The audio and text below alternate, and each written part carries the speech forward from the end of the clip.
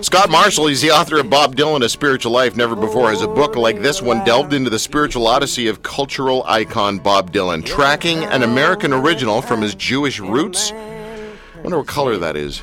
Blue and white. Nice!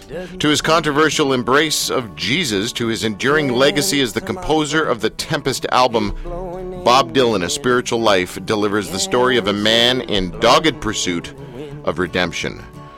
Based on years of research and original interviews, this book sorts through the myths and misunderstandings and reveals Dylan to be both traditional and radical in the way he expresses his spiritual quest for purpose and meaning. Call Dylan whatever you want, but the name won't stick, said forward writer and film director Scott Derrickson. What does stick, though, is his music, in part because his songs contain a deep, abiding spirituality that moves listeners more than the songs of any other artist. Bob Dylan, A Spiritual Life, bridges the gap between purpose and meaning in grand fashion. It offers readers an informative, entertaining, and nuanced look into Bob Dylan's spiritual odyssey. Today, there is not a Dylan book in existence that exclusively focuses on his spiritual odyssey through years of research and interviews, except this book. ScottMarshall.net is a website you want to go to. Scott Marshall is on the line with us right now. Scott, thank you for having a great last name. Well, hey, thank you so much for having me on, and I guess we should disclose we are not related to one another. At least I'm not aware of it. No, we're like the amazing Kreskin when he did his little psychic routines. So let's just clear it up. We've never met before, right? We've never met. That is true. I got an email just the other day and was made aware that there was a show in Canada, a popular show called The Drew Marshall Show. But no, thank you for having me on. I remember, because I hung out with the Jesus people for a lot of years, and when Dylan sort of came out as a Christian, boy, the Jesus people, they just sunk their hooks into him something fierce. And I wonder if they sunk their hooks into him so much, claiming him as their own. I wonder if that made him kind of shy away from the Jesus scene even more. What do you think? Well, I tell you, as far as my understanding of the Jesus people movement, it was late 60s, early 70s, and by, say, the mid-70s, not to say that there weren't still people who were from that movement alive and well, but in terms of its, I guess you could say, media play, a lot of that fizzled out. Like when Dylan embraced Jesus in 1979, it was the Jesus people movement in terms of it seemed to have fizzled out somewhat. And Dylan, I would say early on, Dylan did not, when you said people sinking their hooks into him, he didn't do any Christian television or any Christian radio. Praise God. And that was right. No, that's what some people would say, right? But that's a profound thing what you just said, because I think a lot of people might not know what I think you're getting at, and that is that there is this tendency for some Christians. I don't know if it's an American phenomenon. It certainly happens in America, but the idea of trotting somebody out who's a public figure. Yeah. To try to score points and this and that. And Dylan, he did not. In fact, I discovered that one of the pastors from the Vineyard who was, from what I can gather, was a friend to him as well, even years later, advised him against that type of thing in terms of doing the circuit. And Dylan did what he normally does, and that is he just, wrote his songs and went on stage, and he eventually, the first in-depth public interview he really gave was nearly 2 years after his experience. So he had some restraint in terms of after this experience of his, in terms of going public, other than his, songs. So a guy I interviewed, obviously before his death, a number of years ago, Larry Norman, told me, and I can't remember what the story was, but there was some connection between Larry Norman and Bob Dylan. Do you know anything about that relationship or that connection? I do know that Larry Norman, I read some quotes of his where he was blown away by Dylan's record Slow Train Coming and what Dylan had come up with as far as the lyrics he had written. Right. And I do know that he attended one of Dylan's only, all gospel shows in November of 1979. That was when Dylan first publicly brought these songs to the stage for a tour. Yeah. And to my knowledge, the two men never met, but I have little doubt that Dylan was aware of him. Sure. In terms of just because he's a student of music in general, and I know that he did meet the late Keith Green. Right. And there's definitely a connection there. Wait, so hold on. Let me just clear this up for our listeners, because you and I are talking shop here. Larry Norman was pretty much known as the godfather of Christian rock. He was this long, blonde-haired hippie that signed to Capitol Records, and then kind of kept going with the gospel music, or not gospel music, with Christian rock, to the point where his music was so, I guess, radical at the time that it was banned from some Christian bookstores, which made him even more attractive to some people. And Keith Green was like the happy hyper puppy of Christian music. He was this guy with curly hair, and he was really... Larry Norman described Keith Green as like a muddy Labrador puppy dog, jumping up under your when you greeted him, kind of a thing. And did you just say that Keith Green and Bob Dylan had some kind of connection? They did. I know Keith Green died in 1982, and he was only 28 years old, and so 28. Dylan was about 10 years older than he was. But when Dylan first embraced Jesus, and like Dylan, Keith Green was a Jewish man, and so I think they shared something. Just in terms of my understanding, is it's a very small percentage, of Jewish people worldwide. I knew it was small, but in terms of percentage who believe that Jesus is Messiah, Jesus is God. Right. And so Dylan and Keith Green were in that minority camp, and Green had been at it a while in terms of recording music and so forth. So anyway, but he invited, and Dylan accepted to play some harmonica on one of Keith Green's tracks to one of his albums. Oh, cool. Called So You Want to Go Back to Egypt. So Dylan actually, is a side man on that album of Keith Green. Wow. I did not know that. That's interesting. Okay, so Scott Marshall, according to the research you've done, of course we're talking about your book, Bob Dylan, A Spiritual Life, was Bob Dylan Jewish? Was he Christian? Was he just spiritually, sort of dabbling in things? Like I remember when Cat Stevens sort of became a Muslim, there was the Cat Stevens Christian, and then Cat Stevens became a Muslim, and people were like, well, we're not sure what he is, and he'll probably change again, but he stayed a Muslim. He's still Yusuf of Islam. That's his new name. Dylan, where did he end up landing spiritually? Do you know? Is it possible to know? Yeah, I would say, first of all, just to be a bit transparent, I do not know Bob Dylan personally. I am not making claims for him out of the blue. What I've done with this book is I've tried to, I've let him speak for himself through interviews he's done over the decades. But there is, whether you're Jewish or Christian, or you claim to be a Jewish Christian, or even if you don't give a flip about any of this and you just happen to be a fan of Dylan, a lot of people are aware of this religious question with Dylan, as in terms of, well, where is he not? And I would just say there's no doubt about it. He's a Jewish man, and he's got strong Jewish roots, and he still is spotted in recent decades. He's been spotted in synagogues, and I know he was briefly, involved with the Vineyard Church in terms of worship and publicly attending until the press found out. Right.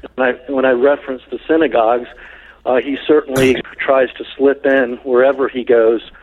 Privately, and sometimes he gets found out. Yeah. But I would just say that, he was bar mitzvahed at age 13 in 1954 in his home state of Minnesota, and, in the middle of his, or at the beginning of his career, rather, in 71, or 10 years into his career in 71, someone cornered him in Israel and said, why don't you just proclaim that you're a Jew? What's the problem? And Dylan's response was, why should I have to proclaim something that's so obvious? That Dylan was basically saying his Jewishness touched his life and his art in ways he can't describe.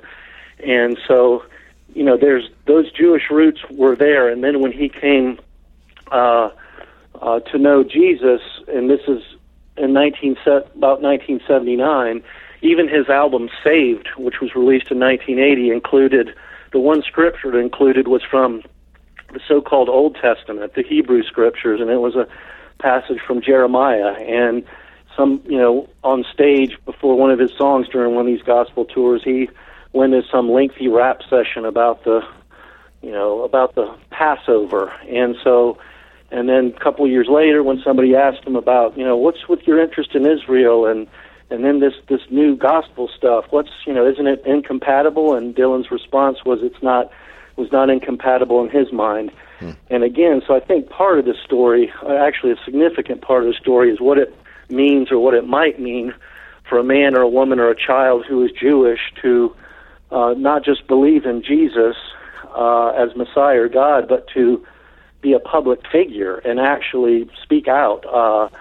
And Dylan typically, for those who know the story, in terms of him sharing private things in his life, I mean, it's just pretty much does not happen. But this was a period, this 79 to 80 period was a period where he did share, quite a bit, whether it was on stage or through his songs. Scott, I think I heard this a while ago, and I'd like your help confirming this. And by the way, I like the classy way you've approached this, right? You can't write about Bob Dylan's spiritual life with any sort of extreme certainty. And I remember going up to certain artists over the years, like the idiot I was, and saying to them, hey, are you a Christian or are you not? And just idiot questions like that.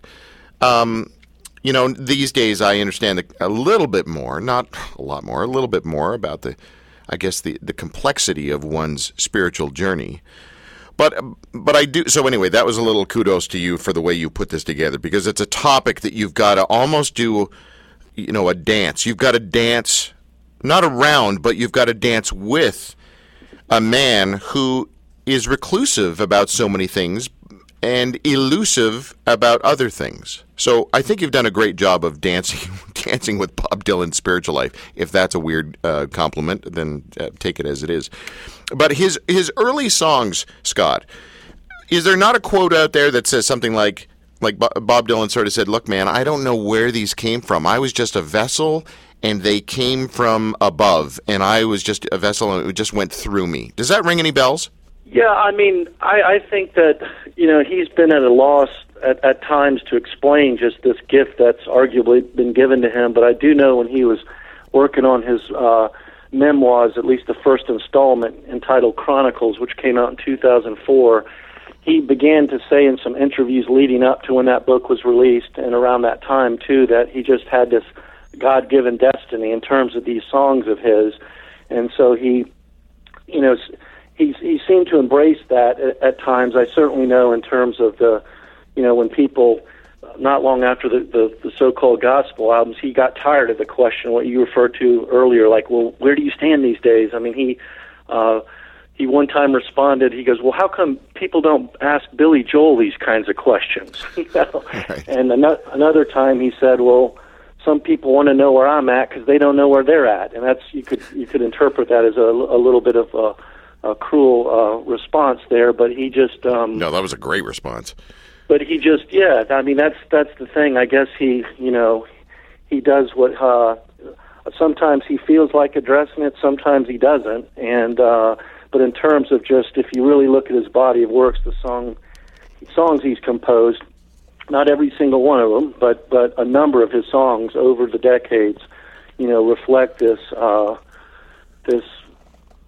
preoccupation, it seems, with spiritual or moral things. And he's certainly not, I'm not lifting him up to be some type of, model Christian. I have no idea, what he's had to go through and things that, he's battled and grappled with, over the decades. Just what we have on the public record, which is actually substantial, but I'm certain that, there's things that he has a private life as well that he still guards pretty fiercely. I mean, he's been doing that for the most part since the beginning. Yeah.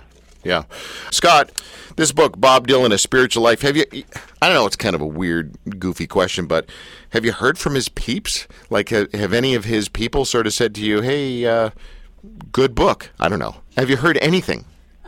No, I have not. And I would say this, I mean, if Dylan were to even attempt to track or have some of his people track all that is written about him coming out, even just let's forget the web articles and magazines and newspapers, just books, it would be a challenge. I mean, there's no less than 300 published books on Bob Dylan in the English language. Wow. And it didn't even really get started in a big way till the 80s, and then the last couple decades have been ever-increasing numbers. In other words, if you go on Amazon, there's my book came out this year. There's a number of other books that have come out on Dylan. So anyway, I've not heard anything, but I hope that I have, in this book, have walked the line to where it'd be something if he happened to run across a passage or take a look at the book. I would hope it'd be something that would honor his spiritual, journey. Sure.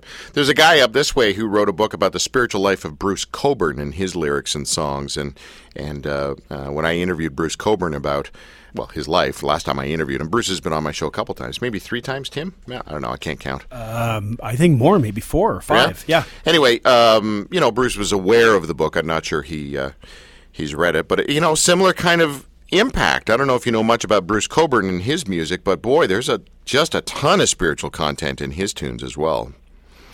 Well, I've had a number of friends over the years that I know of him by name, but I must plead mostly ignorance. But I know he's from just all the testimony I've heard from people that he's certainly a significant figure from what I can understand. Yeah. And the songwriting, and he's been at it a long time, that's for certain. Scott, do you think we're making too much of a big deal about Bob Dylan? It's sort of a North American celebrity worship issue. Like if he was from another country or we were all, I don't know. Are we making too much of a thing about Bob Dylan? Well, it's interesting. I mean, somebody was asking me the other day, as far as Dylan's touring activities, I mean, he's a 76-year-old man, and he still averages somewhere in the neighborhood of 100 concerts a year, and each summer for the last roughly 30 years, he's been going to Europe, and yes, he's there's the North American connection, but he has a huge following in Europe, and in particularly in the UK. I mean, I know that to this day, there's not a single magazine devoted to Dylan in the U.S., which is somewhat odd. There used to be that they've gone belly up, but there's 2 Dylan magazines in England, The Bridge and Isis, and both of those have been running. I'm sorry. Did you say there's a magazine dedicated to Bob Dylan called Isis? There is, indeed. It's named after his song from the mid-'70s, so it has, I'm sure it's fallen under hard times I guess so. how they grapple with that title.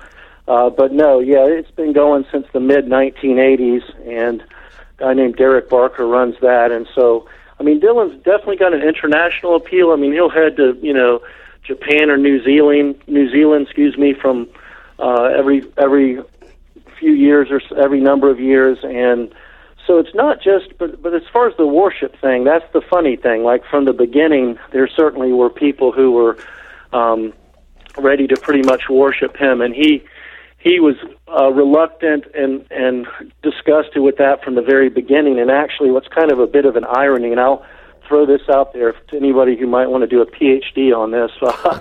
When Dylan was on one of his gospel tours, one of the things he said from the stage, it was in Omaha, Nebraska, so it's kind of a good metaphor, like the heartland of America. Sure. He said that for years, people used to say he was a prophet. Dylan was saying this from the stage. He goes, people would try to convince me that I was a prophet. And I'd say, no, it's not me. And they said, yes. And then now I come out and say, Jesus is the answer. And these people are like, oh, Bob Dylan, he's no prophet, because, all that was happening at that time when so many people, not everyone, but a number of his fans turned on him. It wasn't just commercially and critically.